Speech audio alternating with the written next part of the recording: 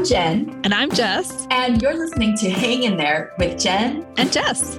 Together, we talk about practicing patience as we parent teenagers. We're hoping to help you connect with your teen, with your community, and with your faith by finding peace and build a community that hangs in there together.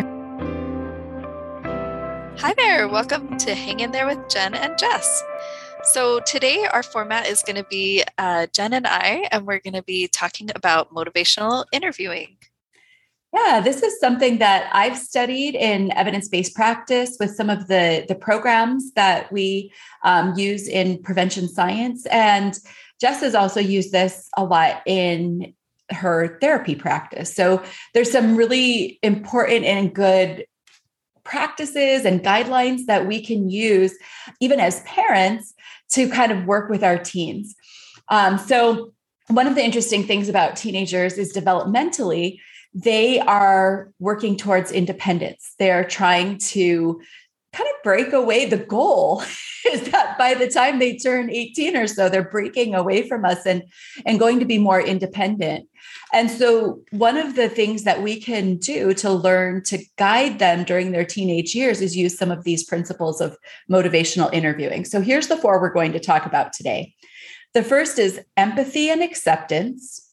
The next is building discrepancies or contrasts. The third is avoiding conflict. And the fourth is supporting optimism. So Jess, do you want to start out and talk about maybe how you build empathy and acceptance?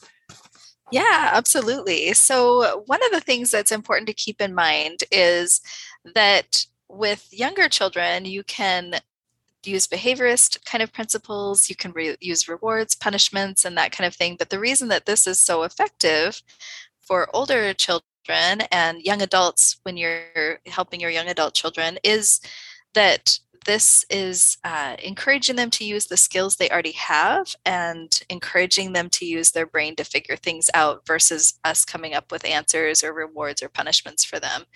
So empathy is a good thing to use with anyone, obviously even younger children or with people that we're close to. So empathy meaning that you meet your child where they're at, that you try to understand where they're coming from, and that you reflect back some of the emotions that you see them having and some of the experiences they're having. So one of the things that parents can often fall into as a trap is they will try to problem solve for their children and try to come up with some solutions for them before they're actually ready to come up with solutions. So rather than doing that, if you can provide empathy and help them feel like they have a sounding board and someone that will listen to them, that can help them to come up with their own solutions.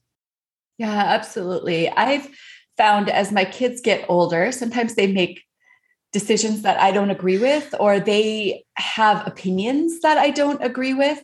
And one of the things that I've struggled with a little bit, to be honest, is that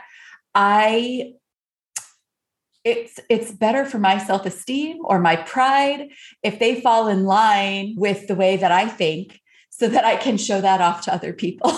And I had to really work on my acceptance and say, I'm okay with my child being different or having a different opinion than I have, and accepting where they're at with their decision-making and their life and their viewpoints, knowing that I have to encourage a healthy outcome, but sometimes it doesn't have to be my way. Absolutely. And that can happen a lot with families when kids will want to make decisions about what activities they'll participate in. Perhaps your family has always been into drama. You know, all the kids have participated in plays and music and that kind of thing. And then a child comes up that just really doesn't want to. They want to do something else. And so one way you can encourage that individuality and that desire for doing things outside of the household is just encouraging whatever interests kids have and trying to be there for them as they navigate those rocky waters of activities outside the home. Yeah. I think we talked about this during the holidays when we talked about, like, I used to love taking our kids all out to do caroling. Well, my youngest does not like to carol, and we've had to come up with other traditions to celebrate the holidays. And so that's meant a shift on my part. Absolutely. Let's talk about discrepancies. It's a word that we don't usually use in parenting. So maybe we need to start out by kind of defining discrepancies. How do you think about that? I think of discrepancies when I think of goal setting is a good way to think about it. So teens will have goals, sometimes lofty, sometimes small, like going to college or being in a band or all kinds of things that they kind of have dreamed up and thought of. And so that might be a goal or something that they might be thinking of. And then a discrepancy would be the activities that they do that kind of pull them away from that goal. So perhaps they use a lot of time on YouTube or on video games, or they don't actually do their homework, but they really want to go to college. Those would be discrepancies. So there's like the one hand, and then there's the other hand, and there's such a difference and a chasm. So yeah, that's how I think of discrepancies. So we were talking before we started recording here about for example, video gaming. And I'm thinking about motivational interviewing and video gaming. As a parent, a lot of times my reaction has been to deal with this with house rules and with limits. And I really don't think it's appropriate to throw those away, especially for younger teens. But how could we apply this idea of discrepancies to a teenager who's really into video gaming and maybe is putting aside some of their goals that they have in life? Yeah, that's a great question. And the reason why I love that you highlighted the difference between younger teens and older teens is it's good as we think the closer our child gets to moving out of the house, if we think about they're going to move out and do whatever they want. So if we haven't taught them some good coping skills and some good problem solving skills before they leave the house, then they're not really ready. If it's only based on parents' rules that they're doing what they need to do, then when they get out of the house, they'll do what they've wanted to do all along. Yeah. And so when you think of trying to highlight discrepancies for someone who does a lot of video gaming, you can say things like when your teen says, "Oh, I just didn't have any time to study for the test." You can highlight the word anytime. Like you can say, "Oh, really? Anytime?" And well, I had some time, but I also did X, Y. I did play the video game for a while. Oh, okay. Yeah, you got to have downtime, and not shaming. So that's where parents can get into some hard times with their teens, is they can say like, "Oh, you are so wrong. I watched you play. You played all day long. You weren't actually doing anything." So when you get into that shaming, usually what teens do is they run the other direction. They're like, yeah. And they know, right? Like they know they could have been studying with that time. So if you just gently point out the contrast, then that's usually enough, right? Like we don't have to go into the shame or blame. Right. And so if you instead are saying like, "Oh, it's hard. You really do need downtime. You've got a lot on your plate. Things are hard at school. Things are hard at work. It's a lot sometimes." And then the teen can go, "Yeah." And they, in their head, they can also listen to the but part. You don't need to provide the but part. It's clear. That's the empathy, right?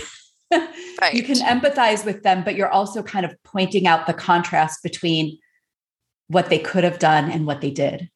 Yeah, for sure. Yeah. For sure.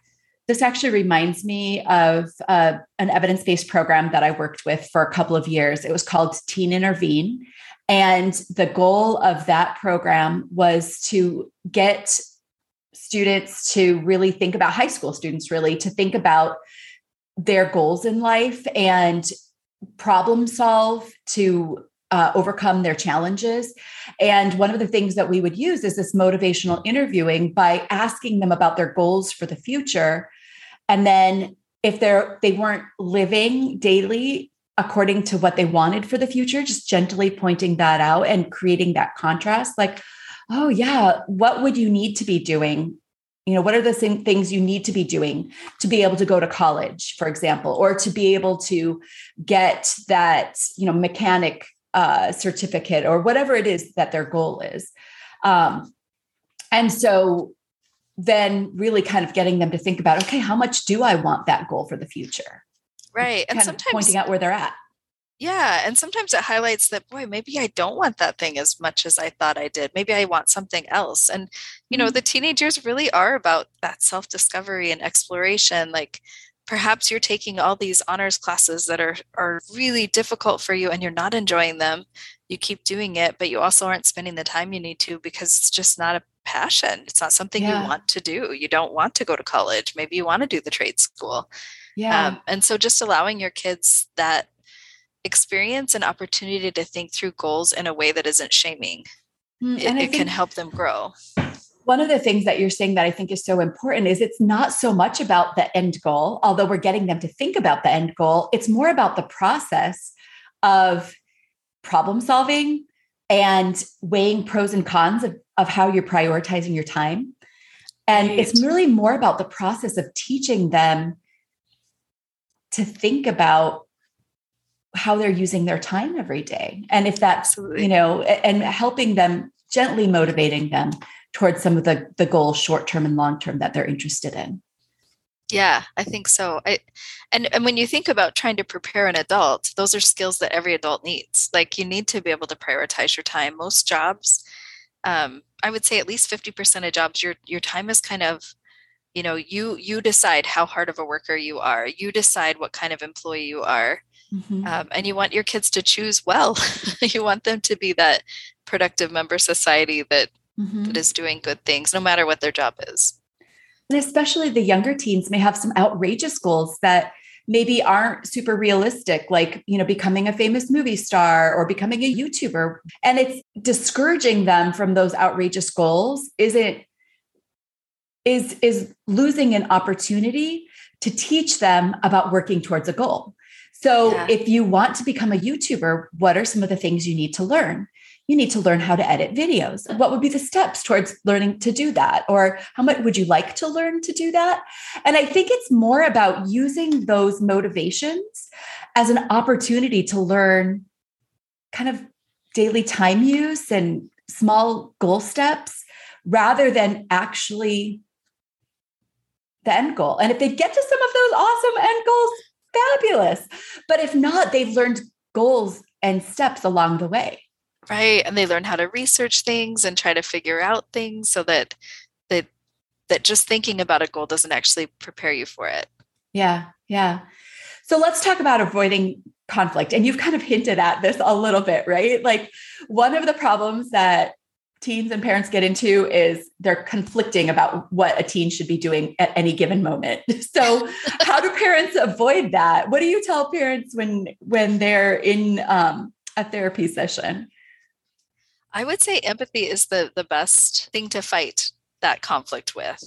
And so if you're there are some people whose personalities sometimes being argumentative can wake up that part of their brain and it can make them um, they get kind of a buzz off of it. I don't know if you've met people like that, but sometimes our teens can get into those patterns where by arguing, they're getting energy and they're engaging you and they think Oh it's kind of yeah. cool that sometimes they win, whatever that means. Yeah. And so being argumentative, the thing that breaks that down is to say, "Oh, you just made a really good point. Thank you for that."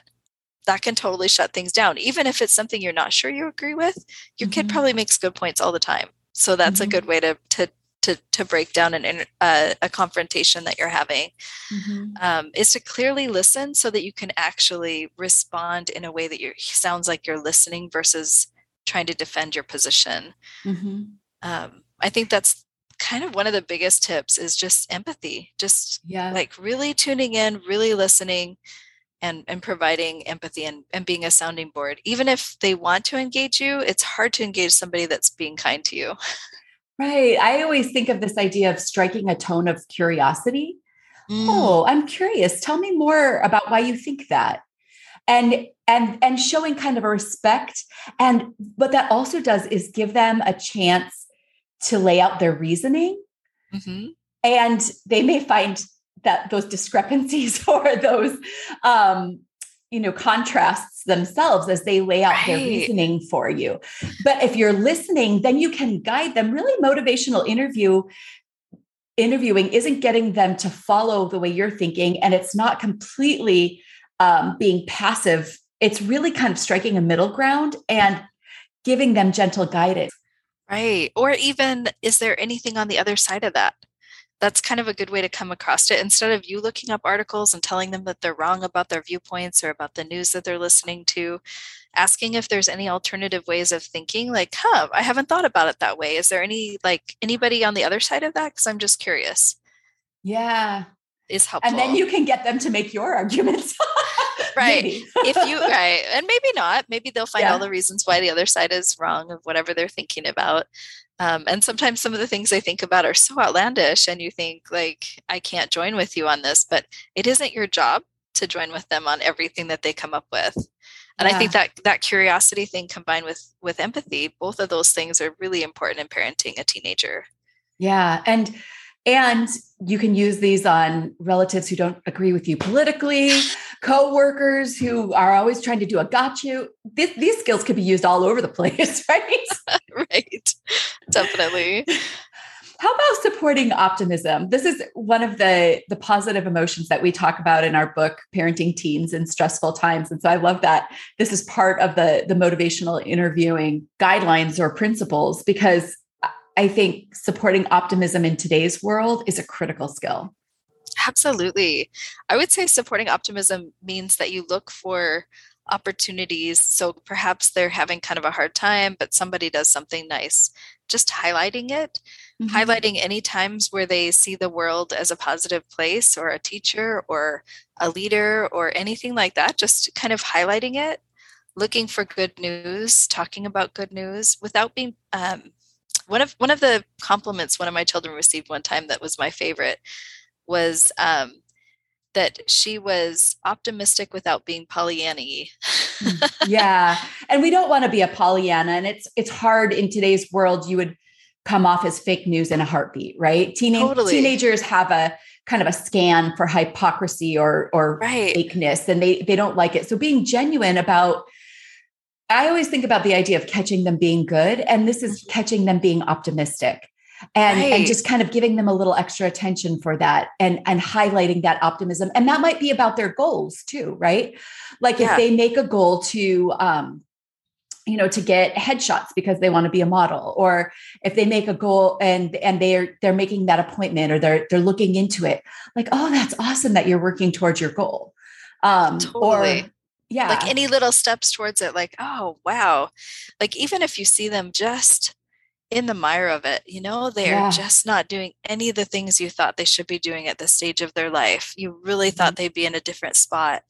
Constantly telling yourself your kid has this, they'll get it figured out. I have loved them from the time they were born, maybe before, like this feeling like this human is incredible and they will figure it out.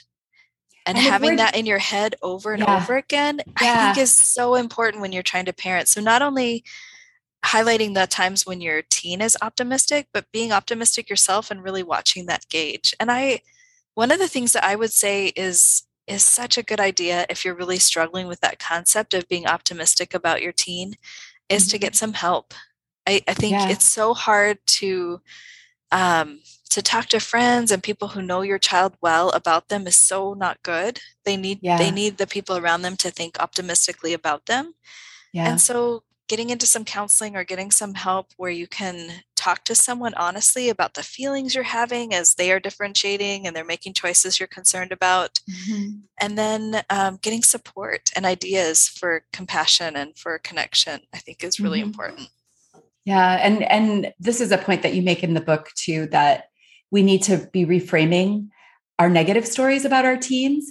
So, and catching them being optimistic helps us to look for the positive things that they're doing. And this is something that we do all the time in evidence-based programming with parents is praising them for the good that they are doing, seeing the positive in them. And it helps us to reframe our negative stories. So, but you make a good point. There's times that we are so feeling so dark that it's hard to do that alone, and getting help can be helpful for that. Absolutely. So I guess my last thought about motivational interviewing is that overall, this is a technique that instead of giving them external guidelines where punishments and rewards, you're trying to encourage internal motivation in your teens. And as they get older, that is so critical because you're not going to be there in a few years to give them rewards and punishment. It has to come from within. And so these guidelines help teens develop the motivation internally. Anything else about optimism or motivational interviewing? I would just say, just as a parting thought, be optimistic about yourself. You have, anyone who is listening to a podcast about parenting clearly is trying to parent well, and they're trying to figure things out. And so be gentle with yourself. You are trying, and that's where it matters, is when we're trying to connect with our teen, when we're trying to make good choices about how we parent, we do better. That's part of why we wrote this book, is that it has helped us to do better, because we focus on skills and we try to think about what we can do better. And so be gentle with yourself and be optimistic about the parent that you are becoming. I love that. And I love that that's like a constant drumbeat that I get to hear from you all the time. Thanks for joining us today. We wanted to let you know about an upcoming conference that we are a part of. There's a group of amazing women who are going to be there with us presenting, and the conference is called Find Your Voice, and it's in Sandy, Utah on May 7th. And if you would like to learn more about motivational interviewing, we're going to be linking some resources in our newsletter. You can sign up for our newsletter on JennJess, JennJess.com. Thanks, and until next time, hang in there.